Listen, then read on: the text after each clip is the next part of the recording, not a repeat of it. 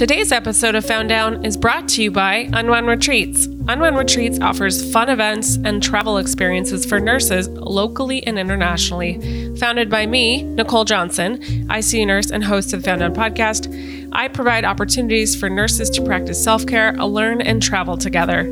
These last 2 years have been brutal in healthcare, and why not give yourself the gift to unwind, learn, and grow? Previous guests have loved the experiences, especially because you can just show up and know that everything will be taken care of. Unwound Retreats is offering exciting and luxurious retreats in Morocco and Mexico.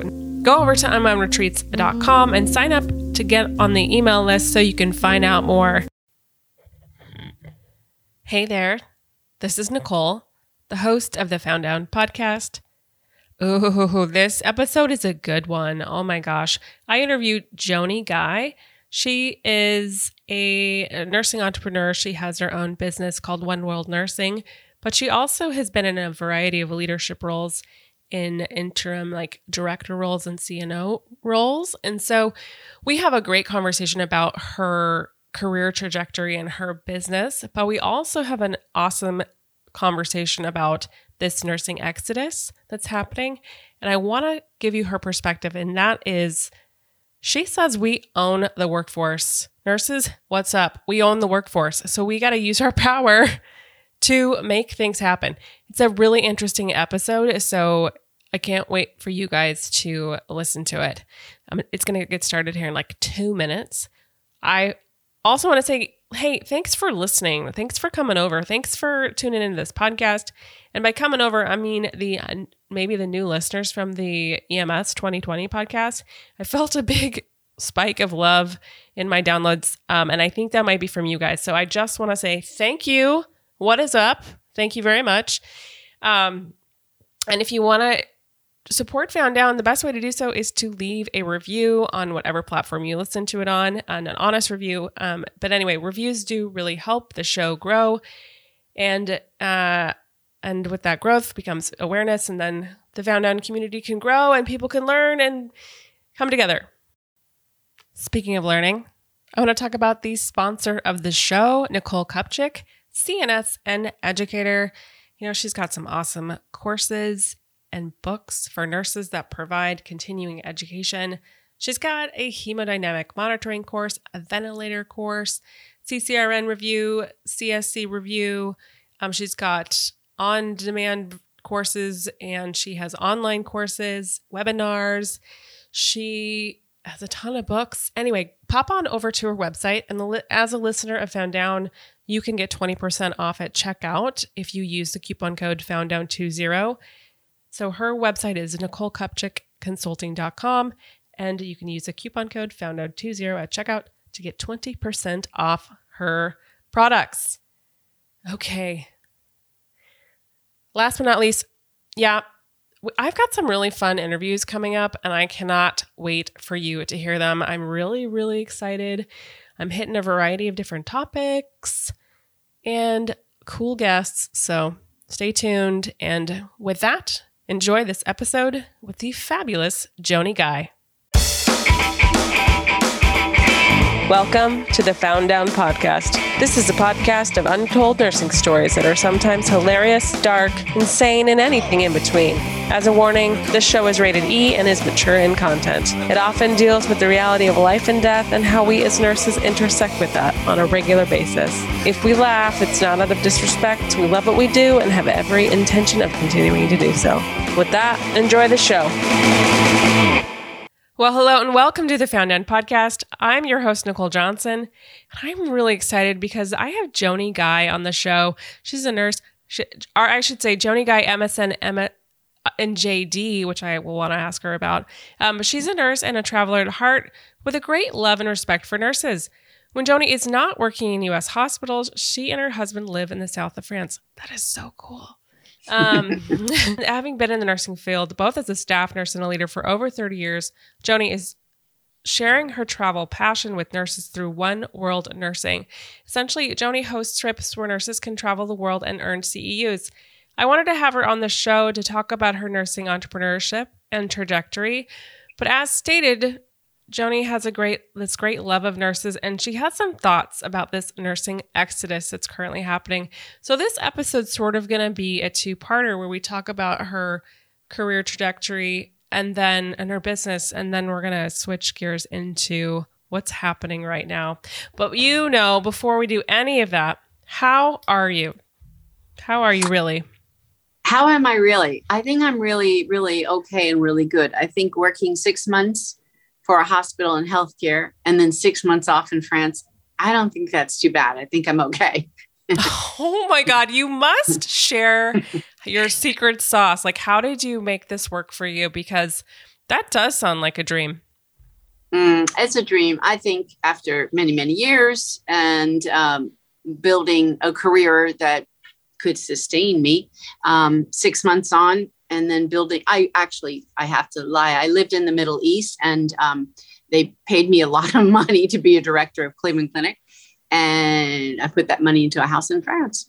And it's really easy to live in France. And it's really easy to work interim traveler leadership in the United States for 6 months, 6 months on. So wow. That's how we did it. That is so cool. I think you're inspiring people out there right now. You're inspiring me personally. Aww. This is so interesting. Can you tell me a little, I know you've been in the field for over 30 years, but can you share with us your nursing trajectory? And when did you get your JD in all this also? Yeah, well, I can tell you from the beginning, nursing was not a calling for me. I'm not one of those people. It was practical. It was, you start as a candy striper. I graduated like almost 40 years ago. And from nursing school, there wasn't a whole lot of choices. Lawyers were nerdies and doctors were nerdier. So my desire was to be a nurse practitioner or midwife. It kind of led me to nursing because you had to have a degree. I went to Hawaii for nursing school. And then I went on for more education. I guess I think I went to nursing school at a time and entered the field when it was really good. That's in the 80s and the 90s. So I had a lot of benefits for going on to graduate school. I went to UCSF, and then I went on to Sonoma State and got another master's. And then I worked for Kaiser in the Bay Area and UCSF and did a bunch of sort of interim traveler things in the Bay Area. And I think around the 90s, I just had done it all kind of. I'd even gone to New York and worked there, which was scary. And then I decided, okay, I'm kind of done with nursing. I mean, I enjoyed it. I had a great career for those 20 years, but I decided to be a lawyer and went to law school. And halfway through law school, that you kind of figure out that lawyering is kind of lying. Oh, and geez. Nursing is very ethical. So oh my God. I knew I wasn't going to go into malpractice, which I had done my internship in with lawyers. Well, so I was working in the PACU in Kaiser in Oakland, California. And my manager left, and I was, just a traveler nurse there. And I had just finished law school, ready to go into health law, do something. And my manager asked me if I would take over her job. Now, I'm not one of these people that ever was charge nurse. I was not a wannabe manager. I did not have those ambitions. I was going to be a lawyer. But I had all my friends there. We had a really close group. Like I said, from the 80s to 2000, nursing really was, especially in California, amazing career. I am very selfish, and I wouldn't have stayed in it if it hadn't been great. And so my friends were my friends. So I went into management. Started the little manager of PACU just to do it for my friends. That's all, just to take care of my friends.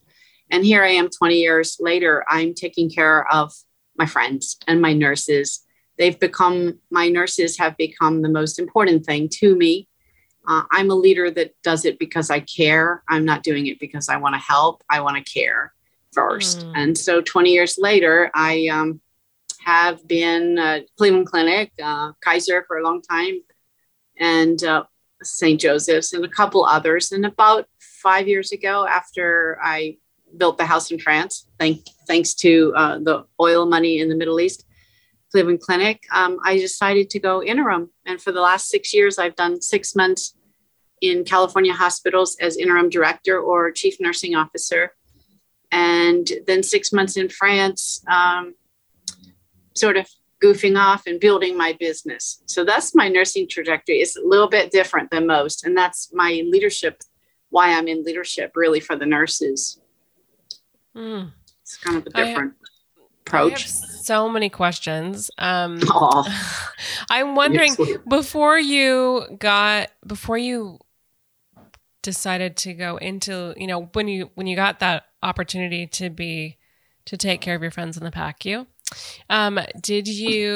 what type of nursing were you in? Did you do like midwifery, or not midwifery, but did you do like labor and delivery, or did you get into any of that kind of women's health stuff that you were kind of thinking about? I never did. Once I was in nursing school and I saw that Swan-Ganz catheter that we used to use for open heart, I was like, oh, I want to be a critical care nurse. So most of my 20 years was heavy duty ICU critical care, and a little bit of surgery, OR, and then emergency room, and you name it, I did it. Home health, med surg. So I'm pretty well rounded. I think there isn't any area I have not done. But if you wanted to identify me, or where I really resonated with, was a strong critical care open heart nurse. Yeah. Yeah, that was really my passion. No, I want to say this, but I don't want to offend anybody out there, but I'm like, this is why I like you. No, I don't know. Maybe why I'm drawn to you. No, I don't know. But thank you. You're so kind. Thank you, Nicole. Well, my background's in critical care. Only. So, I mean, I've done leadership roles and stuff, but anyway. Okay. But so before we go on to can we go to talk about your leadership positions? It sounds like your leadership style is that you're caring. So I'm imagining like you're an advocate, right? You probably maintain the nurse's voice. How do you do that in a big corporate environment?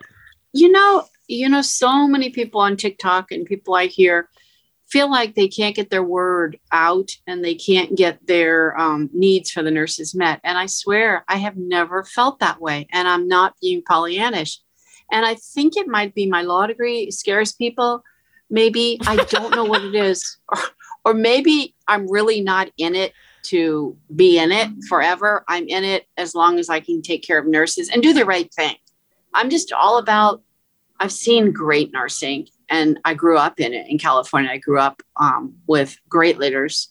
UCSF was like the first hospital that was going to be magnet before there was a magnet. And it truly was magnet, unlike some of the hospitals that are not magnet, that are magnet.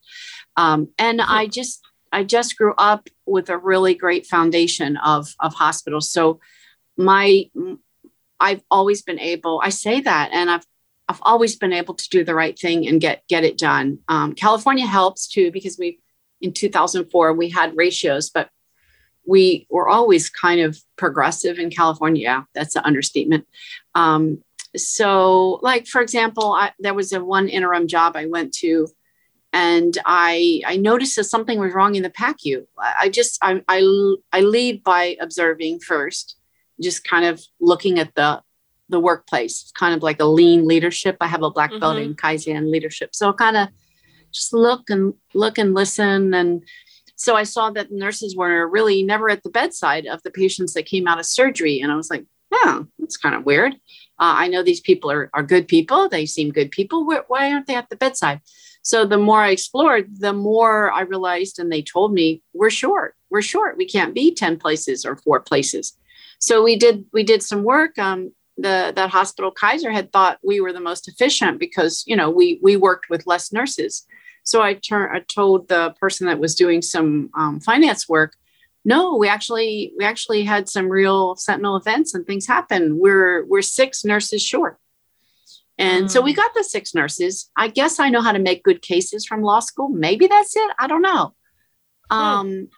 Another one, very first in my brand new leadership in the PACU, they wanted to bring the PICU kids into the PACU. We didn't have PICU kids in the PACU. And I made a case that the PICUs should go to the PICU post-op from surgery. That was the standard of care and the evidence. So I don't know, I just did the evidence and did the research. So I've never felt like, I guess if someone had told me I couldn't do what was right for the nurses, I probably would leave. I'm kind of like that. I'm a traveler at heart. I don't put up with it because I want to be a leader. I put up with it because I want to help and do the right thing. I don't know. Maybe I am spoiled. I'm sure if I went to Alabama, I could not make a difference. Once I saw the ratios, I'd be like, I'm out of here. I'm sorry. So there might be some of that. I'm spoiled perhaps in California. Could be that. Yeah, gosh, that's so interesting that you have these like interim leadership roles, because you really probably get a good sense of the place. And you know, if you're in the leadership roles, I mean, you get a organizational view of kind of what's going on and how things work, or maybe what's not working. And oh yeah, quickly you get after you do it after a while, it's pretty much in 2 weeks, I can pretty much assess an entire, right now I do either chief nursing officer or director of surgery. Either way, there's multiple units, and pretty much in 2 weeks, I can assess the problems. Because, you know, if you come at it by caring, the first thing I always do, not because it's manipulation, the first thing is I learn people's names. And they always say, oh, you know everyone's names. Well, okay. Why would I not know your name? Your name is your most important thing is you. Why would I not learn your name? So pretty much after you learn people's names and you ask people about themselves, pretty soon they start to tell you the problems. So in about 2 weeks, you know all the problems. What you haven't seen, you've heard. And people ask, how do you figure that out? Well, just listen to people, listen and look. And, you know, when things don't match up, you just kind of explore a little bit more. I was going to get, part of my first master's was to be a psychiatric nurse practitioner. You can see I'm all over the place with my education.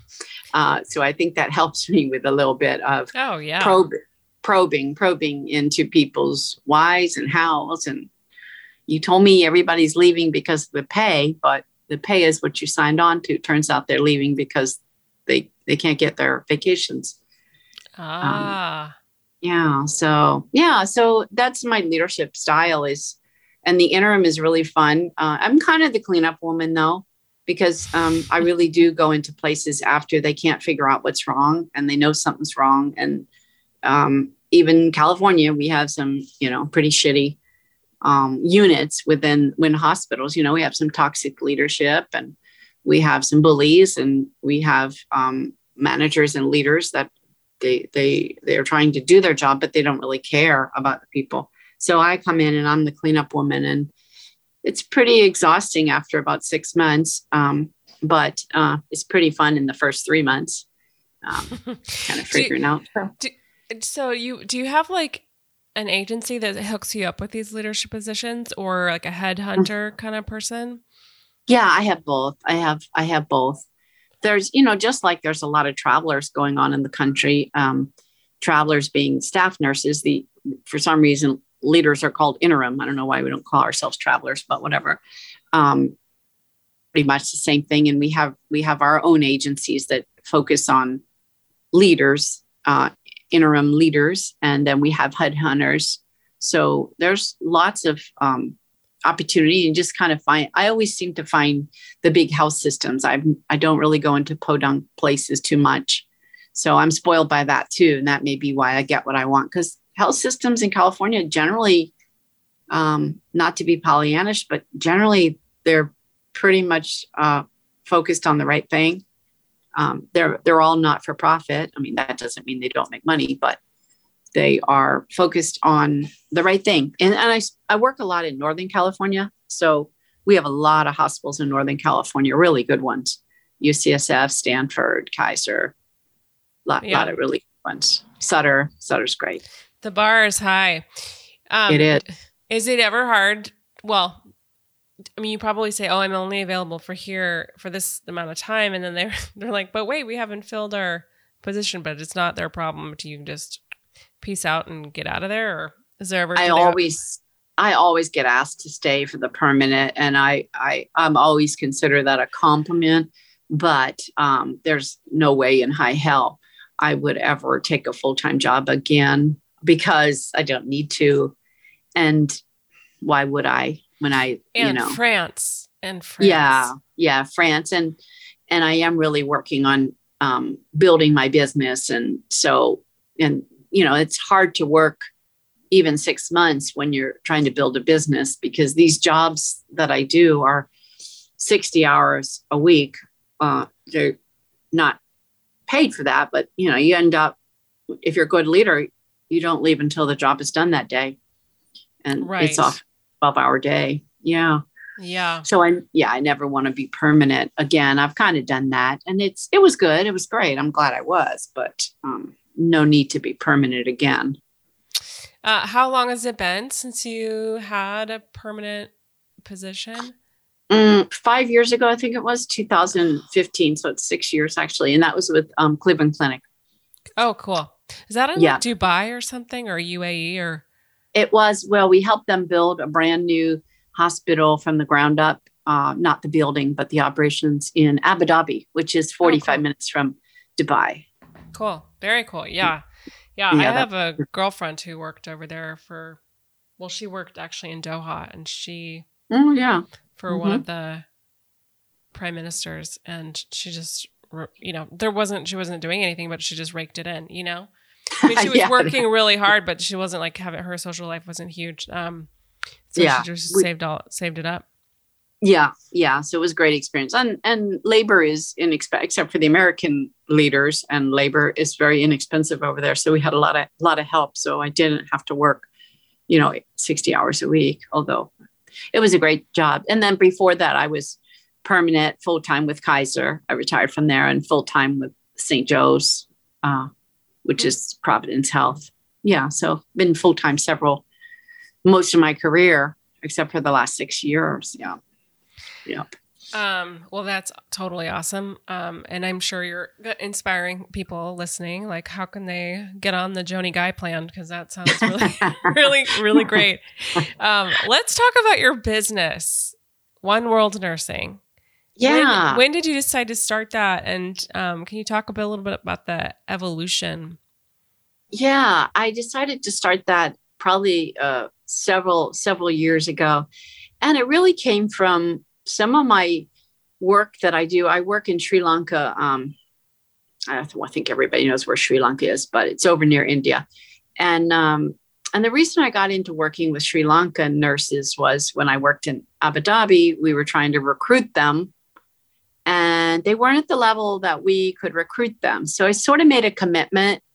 You kind of watch that CNN hero thing and you think, hey, I'm not doing anything really meaningful in life. Why don't I find some real meaningful thing? So one of the things I really committed to was helping Sri Lankan nurses raise their standards. So I still do that. I go over there and help them with their hospitals and raising their standards. And so it really developed a different passion in me than just leadership. It was really kind of helping nurses grow. And then there was so that was a seed that was growing, a little different than the leadership. And then I had one of the interim jobs where I had to find 6 brand new nurses and make that business case, which we did. And I just sort of fell in love with I have to mention it was during COVID. Yeah. And I fell in love with these nurses. But I was also a leader during COVID. So we were joined at the hip, and it was probably, of course, the toughest time ever in my leadership. And I think they actually ended up having a pretty decent experience about the way they went through COVID because of leadership. Yes, we had to do our little N95s in the brown bag, but it wasn't a big deal because of leadership and keeping them in the loop. And after I just sort of fell in love with these nurses, I realized I want to spend more time with nursing outside of the hospital because I've reached my limit of what I can do inside the hospital. I keep doing the cleanup girl routine in these hospitals. So out of that came a passion to take my travel passion, which I've traveled around the world several times and lived around the world, and my passion for education, and put the two together. And I wanted to, just like lawyers and doctors, because that was some of my background.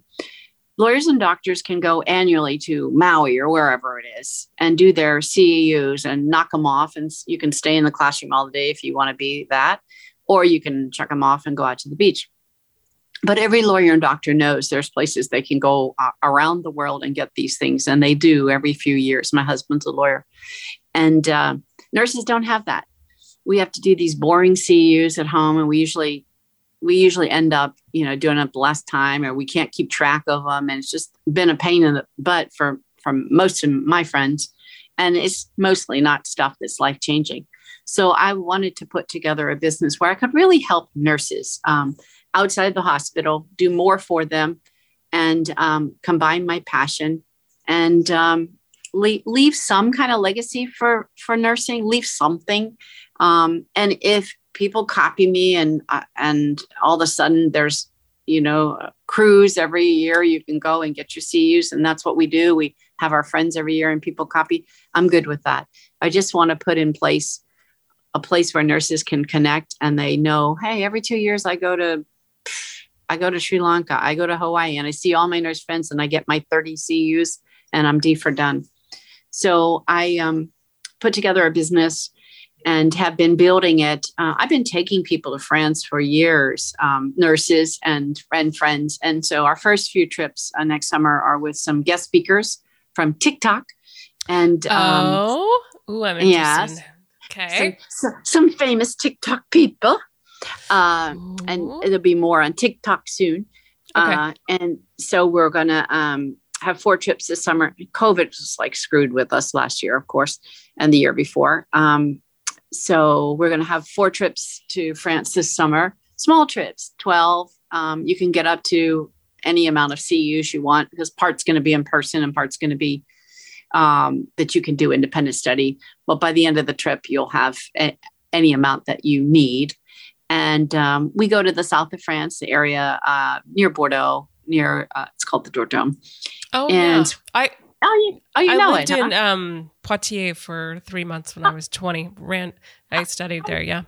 Oh my God, yeah. So you know it. Yeah, that's neat.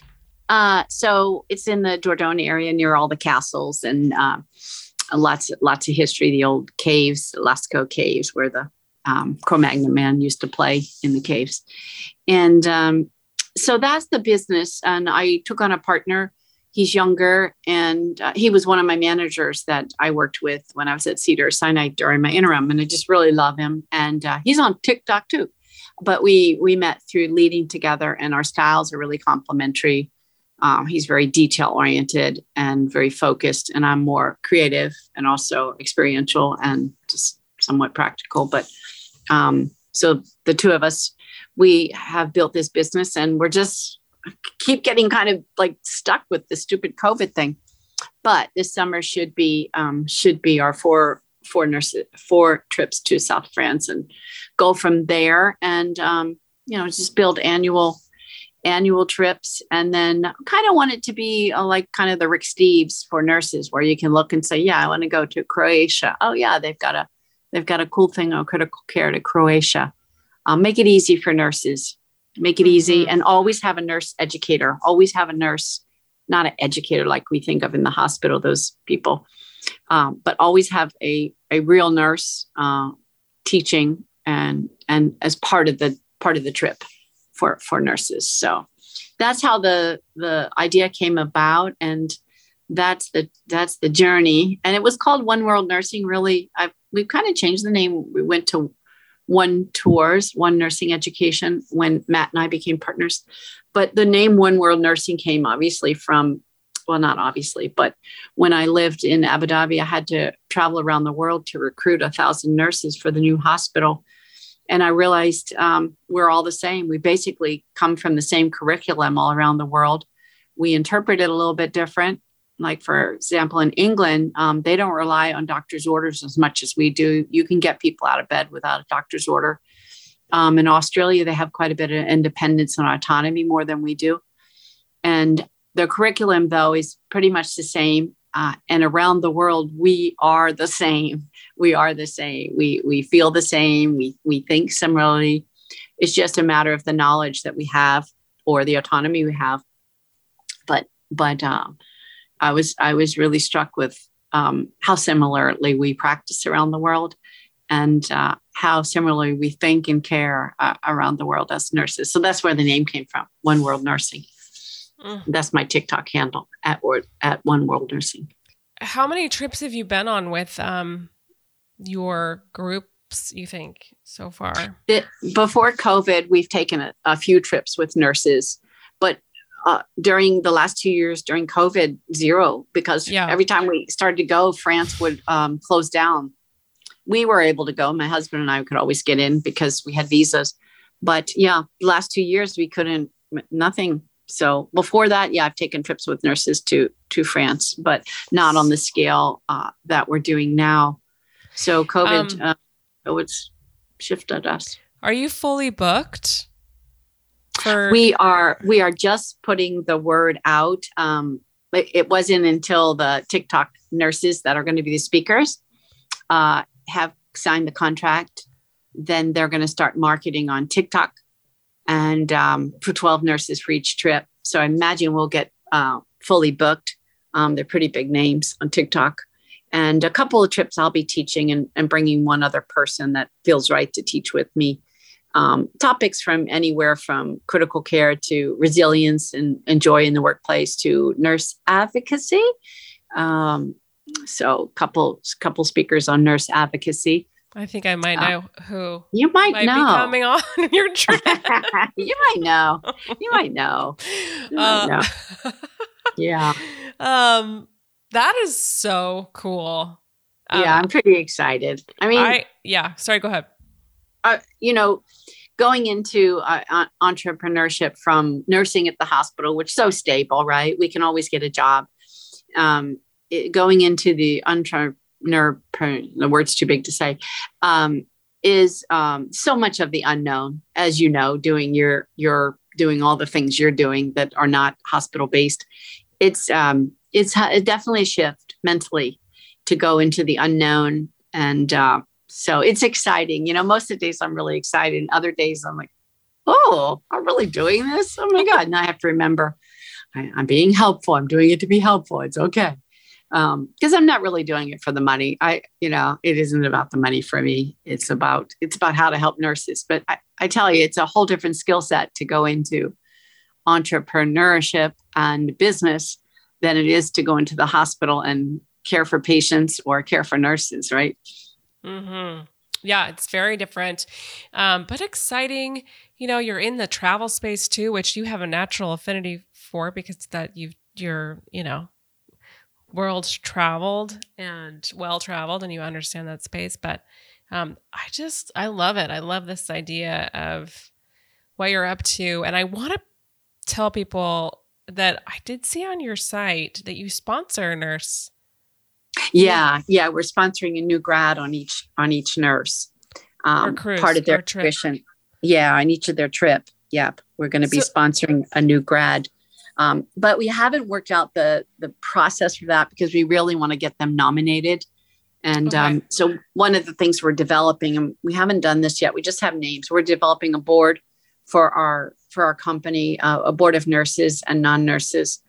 And so we really want to vet the things that we're doing and make sure they sound right. We don't want to just me and Matt figure the world out here. And so one of the things we know we want to do is we want to sponsor a new grad on the trip. And we don't know the process of how we're going to choose them yet. Because we don't want to choose them ourselves. We want it to be a little wider audience that, kind of like a nomination, sort of excitement on naming and choosing this person. Well, I just, it's another way to give back, which I think is so great. It's so hard to be a new nurse. It's so hard to be a new grad, especially during this time. Oh my gosh. Before we get into this whole nursing exodus, I just want to ask you, how was it being in a director role during the pandemic? Like, what was I know you said that your leadership made a difference, or like having good leadership made a difference, right? Yeah, but I think it did. How was that experience? I was scared to death, but I couldn't be scared to death in front of my people. I could a little bit, but I felt like I was in the army. I felt like what must be when you take on a war and you're leading your troops and you're like, don't know what's over that hill, but you have to say, come on, guys, come with me. We're going to get this done. It was very scary because, the first week you're like telling your people, no need to wear a mask. It's all cool. And second week, you're like, they're all of a sudden they're wearing masks, and you're like, no, we don't want to wear masks. They say we shouldn't wear masks, and then they're wearing masks. And then the third week, you're kind of like torn because you're like, well, yeah, I understand masks are okay, and you're kind of like you don't want to tell them not to. And then the third week, you're like, we're gonna all wear masks, and then the fourth week, you're like, you're gonna wear this mask, not that mask, and you had like we had like daily huddles. Oh God, at least 4 times a day. And thank God my people were speaking up and sharing. I remember this one time I in a group huddle, because we had to really limit our PPE. We had enough if we were very careful with it. And some were putting on PPE or putting on the N95s, when they weren't anywhere near a patient. And it's like, oh yeah, we got to be careful. And it was like that every day. And I remember there were people, my nurses were coming up to me and they were like, I can't do this. I can't do this. And I thought to myself, I can't lose a person. We need everybody, but we don't need everybody to take care of COVID patients because there's other things to do. Employee health all of a sudden became the buzz center. So I remember, really kind of comforting people. And I didn't ask permission. I just, I said, you know what? I would rather you go help employee health. You go them, you'll be safe there. Oh, can I do that? Yeah, you can do that. And then there were others that like, I can't do this. I'm like, okay, well, what can you do? Mm-hmm. And I didn't lose one person. I didn't lose one person that went out because I knew if I didn't handle these people right, they would go out, and we needed everybody. And the most amazing thing really was asking the nurses. Well, you kind of ask and you kind of tell what you didn't really tell because you had to ask if the PACU nurses that had ICU, anybody had ICU. Of course, nobody wants to raise their hands, but they did. And, helping them transform into ICU nurses. And that was, you had to be incredibly sensitive to these people because, there they were dressed up, so I had to go up and see them in the ICU like 4 times a day just to comfort them. Like, thank you so much. Thank you so much. Because, I was asking them to do something that was terribly uncomfortable. And then my OR nurses that didn't have any background, I turned them into med-surg nurses. And, I had to be terribly, terribly sensitive to, can you do this? Is it okay? And they're like, well, I can't do that. Okay, what can you do? Okay, you can take food trays. Okay, you take food trays. And then my surgical techs, they got together and God bless them. They're like, you know what? We're going to be the airway team with the anesthesia. Oh my God, you guys, that's great. So we had food every day too. Somebody ordered food. The community, it was such a community. It was such a group effort. And I was scared to death every day because you didn't know who had COVID. Right. But it was really hard. But, I have to say, I was really proud that, when I left, it was interim assignment. They made me a picture. I don't always get this at every interim. I had a photo. It was every one of them and me, and I had a cake and I this and that. And I knew I had touched them, and it was incredibly hard. And it was incredibly hard because you had to be a very agile leader. One moment you're doing this, one moment you're making sure this person doesn't lose it. One moment you're going up to ICU and say, okay, I'll take you off. You go back. I'll put you in med-surg. You're not comfortable. And then, pissing off, the big leaders and saying, she needs to be in ICU. Okay. She does need to be in ICU, but she can't. Right. Would you rather lose her or, and having to, deal with these, the big leaders, other leaders that didn't have the sensitivity. They're like, just put them in ICU. Just tell them what to do. Those are the leaders that are leading in our hospitals. These bitches, excuse my French. There's a lot of them that don't have compassion for nurses, and they don't have skill in kind of, okay, we can do this, that, this, and come out. Everybody can find their little niche, and it can be okay.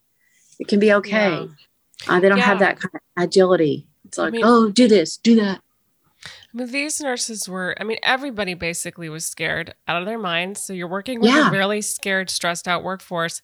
And then some of these folks, you're asking them to do this skill from maybe 20 years ago. And they're like, oh shit, I'm going to make a med error. I'm going to kill somebody. Like, I'm going to totally, like, this is going to be awful. And they're like, afraid for their license, afraid for their patients, like just afraid. So I think being with your staff and like being able to hear them and see their actual fears and like understand it. And then you're like, okay, well, maybe that isn't a good idea. Maybe they don't need to be here and maybe we can do something else. Like, what can you do? That's just, I love it. Yeah. It was really a fulfilling. I think I put all the skills I had of, my psychiatric background, my clinical background, my care, my real reason I'm in nursing. And I think those nurses, up until when I left, I don't know what happened after I left, but because I left in March and April, and then COVID never ended. But I think if you'd asked them when I left, they would say, "Wow, Joni took me through COVID, and it was the best it could have been." And so I'm proud of that. Because I don't think any of those nurses, the time I was there, broke. They didn't break. Of course, with all the death hadn't come yet. Some death was coming, but not all the death. And that's what really, if I'd stayed there through all the death, though, I would have been a different leader. I would have brought that damn counselor in, 4 times a day. And we would have done a lot of dealing with loss and grief and death and dying and all that crap that I'm sure nurses did not get. It must have been horrible. I didn't see all the body bags and everything. Yeah, I'm so lucky where we are. We definitely had our surges, but we didn't have that like running out of body bags and seeing all the people stacked up in morgue. Yeah.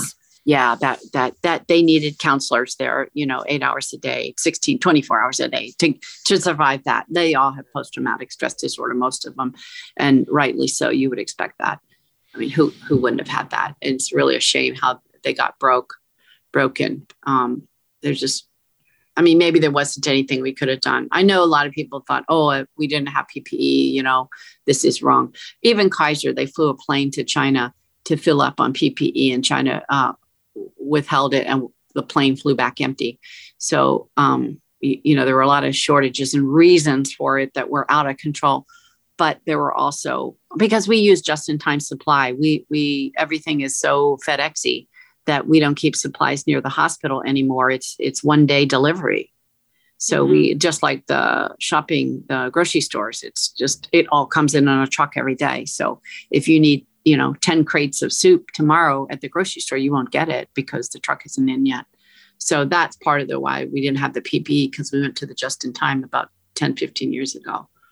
But it was awful. Yeah, it was really awful. But I really feel bad for the nurses that went through this, because the ones that really did see the body bags, empty, and the cold trucks and everything. It's like they needed so much support. Oh my God, I cannot imagine what they needed. Yeah. So on this note, I want to transition to this exodus that we're having in the healthcare field, and particularly in nursing. I'm sure a lot of people who listen have seen the Atlantic Monthly article about why healthcare workers are leaving in droves. And, like the AACN right now, they did a poll recently, and it's like 66% of nurses are considering leaving the profession. What especially because you've been in leadership for a long time, like what's your sense of this exodus? Well, I think, by the way, that Atlantic article is one of the best I'd read. It was the most realistic article, because a lot of articles are very superficial about this exodus. This great resignation, this great reflection, this great whatever change it is, I think it's going to stop nursing in its tracks, stop healthcare in its tracks. Already hospitals, day after day, more and more hospitals, 10 yesterday, either stopped their emergency room or closed part of their hospital because they couldn't staff it. So that is a true staff shortage. That is not a nursing shortage, as we say, but a nursing shortage for that hospital because of those intolerable conditions. I kind of see it, nobody ever really agrees with me, but I remember when that girl Gretchen kind of went after that big TV mogul for the sexual harassment and brought down the Murdoch or whatever she brought down. And I feel like it was the first time that a really, really strong woman in my recent memory brought down the big man at the top. And I feel like nurses, of course, have been exploited and taken advantage of, especially outside of California. It's horrendous. And they have been treated very, very poorly. And they are not going to take it anymore. They're not going to take it anymore. Unless, there are nurses that we know that work in the South that and all over the country that have pretty rough conditions, but they have good leaders. It seems to be like if you have a leader that cares, that can be the impetus for staying and not leaving. And I talked to a lot of my travelers because at this first interim that I just started a few months ago, we had a lot of travelers and now we're fully staffed, funny enough. Not funny, but strategically enough. But I love talking to them because it really, a lot of it goes back to leadership.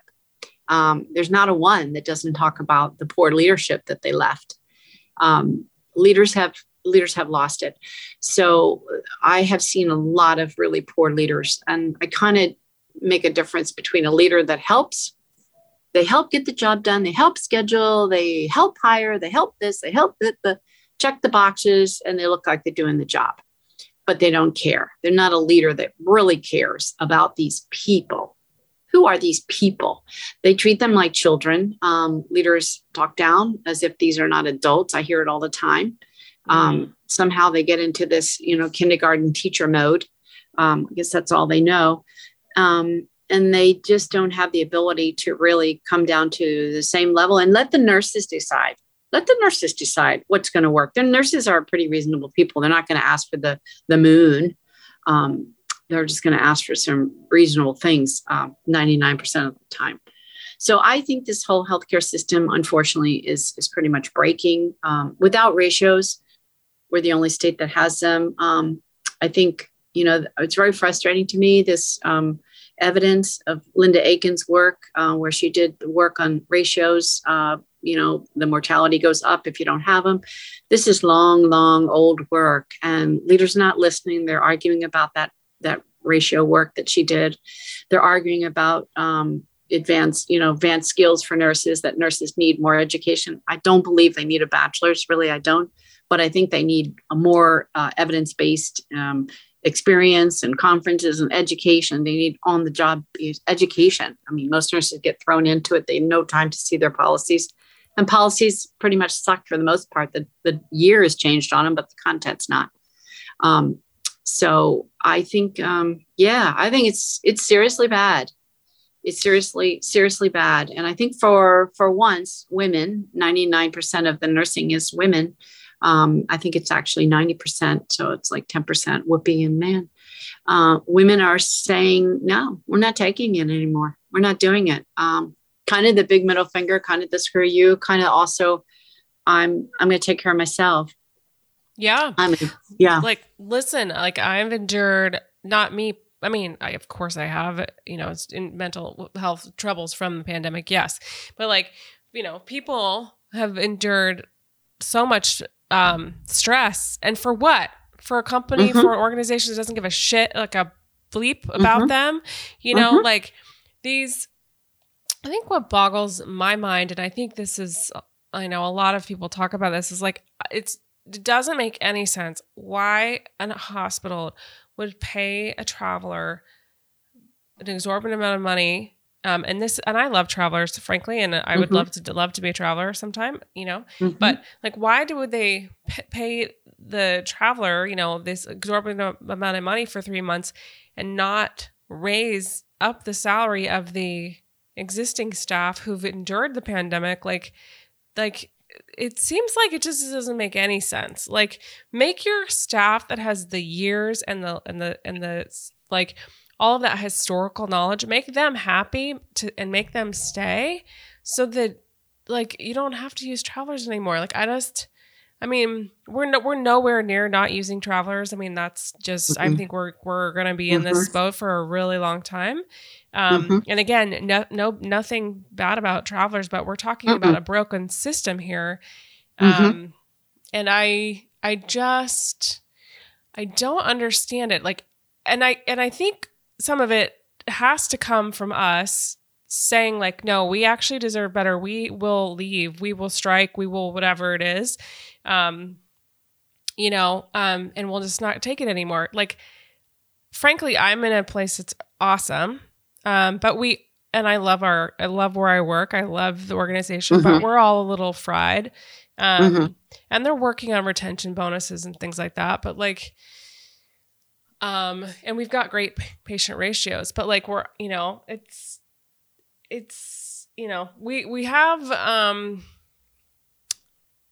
we have so much work to do, and maybe I shouldn't say we universally as nurses do, but like, I think we should come together, and I think we should have a national strike day, frankly. But the hospitals need to pay nurses more money. Well, a couple points I heard there that I can help with. One is, why do they pay these high exorbitant rates and not just pay the nurses? They're looking at the books. So the travelers is short-term pay. Pretty soon, after about a year of this nonsense, spending millions of dollars for travelers, and I say nonsense because it's short-sighted, they're going to see, oh, the books we're spending, $2 million. I see it on my books. I see this last unit I was at, we were 400,000 over budget for staffing because it was travelers. So but if they were just to say, hey, I'm going to raise everybody $10 an hour, that would be on the books forever. So that's how they look at it. So that would be $1 million extra on the books for the next 20 years and on there. So that's how they think about why they don't just raise it, because they also are not sure how long this is going to go. They know that nurses will travel. They know that, but there's across the country, there was just a big magnet conference, and there was a big CNO conference about how to bring people back to the bedside. I don't think they really have the answers yet, but they're not ready to say, okay, we're going to raise the books by $10 an hour yet. They're still in the kind of, well, wait, I think there's more we can do. I don't think it's accurate. I don't think they're going to win. Nurses are going to win. Nurses do own the workplace right now. Well, however, I'm starting to see, forget about the damn hospitals. Forget about them. Trying to get them to look and give nurses what they want. I look at more as like, why don't nurses do like anesthesiologists do? And stop the argument about, oh, we don't get to bill. Who cares? Hospitals never talk about that. That is not what drives them. The fact that nurses don't bill. Nurses could bill. They don't bill. I mean, hospitals could bill, but they don't. So why don't nurses organize like anesthesia groups do? You have the MAC group in Northern California. Every freaking anesthesiologist in the North Bay is part of MAC. MAC gives them their insurance. MAC gives them their pay. MAC has a board of directors. MAC tells the hospital what they will and won't do. MAC has their overtime rates. MAC has this, MAC has that. It's like a travel agency, but a travel company, not travel. Yeah. But it's owned by the nurses. I don't think nurses have completely finished with how they're going to end up here in this healthcare crisis and exodus. They have to come up with some ways that are going to be sustainable for them. Depending on the hospital, I don't know. I'd like to see agencies too, nursing travel agencies that say, I have 1,000 nurses, 100 nurses I can send you, but they're demanding ratios. Alabama, I can give you 100 critical care nurses or 50, whatever but my nurses need ratio. They need 1 to 2 and they need 1 to 4 on tele. That's the only way they're going to come. So I think nurses need to use their power a little bit more and stop looking to the hospital as sugar daddy, because I don't think the hospitals have the agility remember, they're run by these nurse leaders that we don't even like. Mm-hmm. So you're asking these nurse leaders to somehow reinvent themselves and treat people like equal adults when they didn't. I think you're asking for people to be something that they're not capable of, especially when you get outside California. California has some really low turnover rates, like Stanford. Yale does too, though. They're the lowest in the country, 7%. So they're doing something right. Everybody can learn from them, but everybody doesn't. So there's not a hospital in the country that can't learn from Stanford what they're doing in Yale. But it costs money. It costs money. You know, it's lots of education. It's clinical ladders. It's, you know, it's good pay. It's conferences, So well, we know there's lots. Sorry, go ahead. We know all this. We know, and we're all not learning. This. And we're not learning. And I think we need to stop thinking that these nurse leaders that we don't even like in the first place, that we're trying to get away from, are all of a sudden going to reinvent themselves. I don't think they have the capability. First of all, nurse leaders see nurses as entitled. I hear it all the time. There's a bit of a anger towards these nurses. And so I don't even think they have the compassion and care to really bring nurses back. So I think nurses have to sort of organize. Unions, I think, are great, but they take a lot to organize. Not everybody's pro-union, but everybody is pro-collective voice on what we will take and what we don't want. I'm surprised that more agencies haven't said, trial nurses haven't said, I'm in Alabama or Chicago, I can send you a bunch, but they only do it on a 1-to-4 ratio. I mean, all that takes is the agency to say that. And for nurses to all get onto that agency. I'm like, boom, boom. But I think it's still evolving what nurses are going to do. See, we had a lot of power in the 80s and 90s. We had some very strong nursing leaders. They came out of the military. And they invented the magnet concept when it truly was a powerful concept, the magnet, not a commercial thing, which it is now to a degree. And we had nursing leaders that knew how to walk the walk and talk the talk. I mean, they were at UCSF, and we don't have those people anymore. We have these people that, you know, they go out to lunch, and, you know, that's all fun because they're a nursing leader. I can just run to lunch, and I can even shop while I'm out there, and can sit in my office. And, you know, there's a lot of nursing leaders I see. I would say interim leadership, of which I've done for the last 5 years, and I've been director of CNO. So I see a lot of leaders, and I say probably 2 out of 5, 3 out of 5, maybe at the most. So, you know, 20, 30% are caring, compassionate leaders. Maybe let's see, 30, 40%, 60% are, and I hate to say this for leaders, but they're shit. They're crap.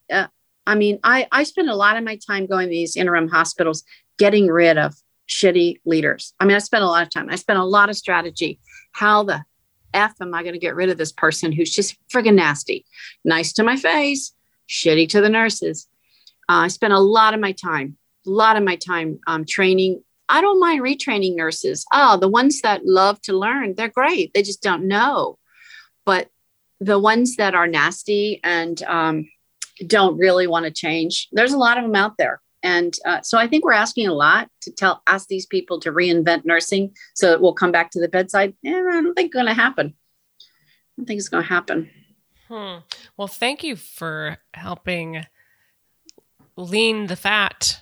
If cut the fat, the bad leadership out there, because I mean, a lot. Yeah, that would be so hard to. I personally haven't been under poor leadership yet, ever. So, oh, good. You have not, you said? I have not. Mm-mm. Good. I've only had one, and good. We're lucky. We're lucky. We're lucky. We're lucky. And we're on the West Coast. Mm-hmm. Yeah, we're lucky. But a lot of people, that's not the case. And I just think nursing is reinventing itself, but it's still in the very, very new form. And we don't know how it's going to come out. We don't know yet. We don't know. We're still in the midst of the washing machine turbulence right here. Well, the healthcare system is collapsing because it runs on us. It runs on us. 4 million nurses. I mean, we're the backbone of the healthcare system, and we need to be valued more. But I think we have to put the value in ourselves, like you're saying, and you know, we are primarily female force. which, I think we're meeker and just don't traditionally have not had this voice, right? Like we've just been like, okay, sure, we'll do it. We might feel bad about it, but we'll do it, but like, I don't know, we need to find a way, what is it that I'm to like our leverage? I mean, we have a shit ton of leverage right now, if you really think about it, right? Because you own the workplace. You just don't know it. You own it. Nurses own it. The power is in the nurses. This is like the 60s with the grape. People don't even remember the grape boycott. People boycotted grapes and we got workers' rights for Cesar Chavez's groups. I mean, people don't realize because these people, they have never demonstrated like we did in the 60s. We demonstrated all the time for the war, the Martin Luther King walks and whatnot. And nurses have failed to even take a one-day walk. They don't believe in it because they haven't seen it. But nurses need to get that collective voice together because you own the workplace and you just don't know it. I mean, I know you know it because I know you own it because I can see how I have to staff when I walk into a place that's 50% travelers. You own it. You own it. You have a powerful voice that is not a collective, united voice right now. It doesn't even have to be all the same thing. You don't have to all agree on unions. You don't have to agree on that, but you have to agree on a few basic things that you will put up with and you won't put up with. Like I will put up with a workplace that has ratios. I won't put up with a workplace that doesn't have workplace violence strategies in place. I will and I won't. There has to be some agreement of what nurses will and won't tolerate, that at least the nurses can start with that and agree with that and put that out, because this is a time for the healthcare to be breaking. But the people that are the most essential are the nurses, and they have the power. They have the power if they can use the power like we did in the 60s. I mean, just go for a friggin' walk down Washington. But nurses won't do it because they don't know what it looks like and they don't know what the benefit is. Can you imagine if nurses took a walk like we walked with Martin Luther King, or we walked for the war for Vietnam? Can you imagine if they walked on the plaza one day in Washington? Goosebumps. Yeah, just imagine somebody freaking get the goddamn group organized and walk on Washington. Can we do it in 2022? There was that one woman, Impact. Do you know Impact? Yes, I'm working with them. Oh, cool. Yeah, but COVID kind of put a damper on them on that march. And maybe the march will come back. Impact is organizing very strategically. And I'll have to hook up because I'm part of one of the leadership groups for them. It's a lot. They're doing it very strategically. So they're kind of building the foundation first rather than just going out doing the march. But maybe once I read a little bit more where they are, the march will come back. Because I mean, the leaders, I'm doing a talk coming up at a big convention. I don't want to say which one it is, but it's huge in the country. I guess I could say it's ARN. And my title of the discussion I'm teaching is who owns the workplace, how to bring leaders and nurses back to a shared governance, collaborative leadership, because that's what it has to be. It has to be this. It has to be collaborative, shared governance together. Yep. Otherwise, the nurses are not coming back. They're not coming back. Yeah. And then they're like, but why? Yeah, I want to leave and make 6 times as much as I'm going to, make and I don't know, you make whatever. Like right now they see it. They're like, okay, I can leave and I can take a break and I can go make a shit ton of money somewhere else for a short period of time. And that sounds good to me. Like that's the way I think, like in a way you're talking about, like we do own the workforce in that way. And Yes, you do. So, I mean, we could use it in other ways. You definitely could use it. Once people start thinking about how much they own it, because I don't think that concept is set in because they think, oh no, I still have to put up with shit. You can walk away from your job. That's called a boycott. You can boycott your job any day you want next week. And you can go on a traveler. That's a boycott. And that's a powerful leverage for change. I think women need to start thinking like this, how much you own the workplace. They're not sure what they really want out of this nursing exodus. And if they want to come back to the bedside, if they just ever even want to, then they have to use their voice. Maybe people don't want to ever come back, but I think a lot do. Yeah. So it's an exciting time, a turbulent time. Is not over yet. It's just begun, this whole turbulence.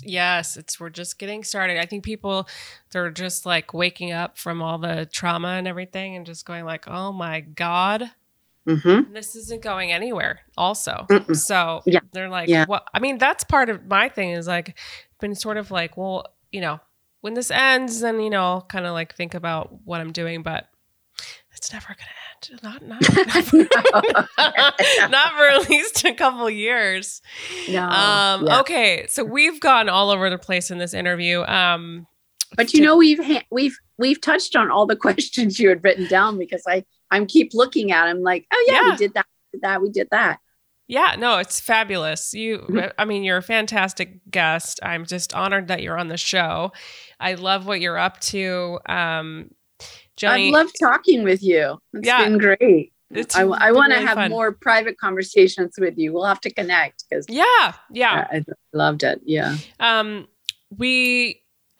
want to have the listeners out there, you know, go over to oneworldnursing.com, find out what Joni's up to there with her cool not retreats, sorry. Well, I mean, they're trips. They're trips. Yeah, they're trips. They're trips for nurses that offer CEUs. Sounds like with some amazing speakers, TBD. Yeah. Or you'll find out soon. You know, but the public doesn't. And then, you know, it sounds like you're into some really cool work with Impact. I know you're on the Last Pizza Party, I think you're in the Facebook group. But you're up to some really cool stuff. Before we close, I want to find out, where are you finding light? What brings you joy right now? It really brings me joy to have the balance of going to France. And France is a civilized country. They're older than us. They've got this work-life balance thing fixed out years ago. So people do a lot of work-life balance and over there. So that gives me a lot of light. And then working on my business, just trying to leave something for nurses, you know, leave this world a little better than I found it for nursing. And, but I would say France, you know, going to France and being over there. And I can work from there and going to Sri Lanka and helping them. And my husband, I'm in Hawaii without my husband. I realized, things look brighter when you're with your person you love. Oh, yes. Yeah. I mean, Hawaii might be nice, but it's nice to be there with the one you love. Nicer to be there. Yeah. Oh my gosh. So cool talking to you, Joni. I'm so grateful. I'm just going to close this show out and say, stay safe and stay sane, and we'll see you on the next one. Thanks, Nicole. It's a pleasure. Thank you so much. Thanks so much for tuning in today. If you enjoyed the show, please subscribe and leave an honest review on whatever platform you are listening. Also, feel free to share this with your nursing colleagues. If you'd like to email me, you can do so at founddownpodcast@gmail.com. Feel free to send in any stories. Just make sure they're HIPAA compliant. Also, you can follow the podcast on Instagram at founddownpodcast. We'll see you on the next one.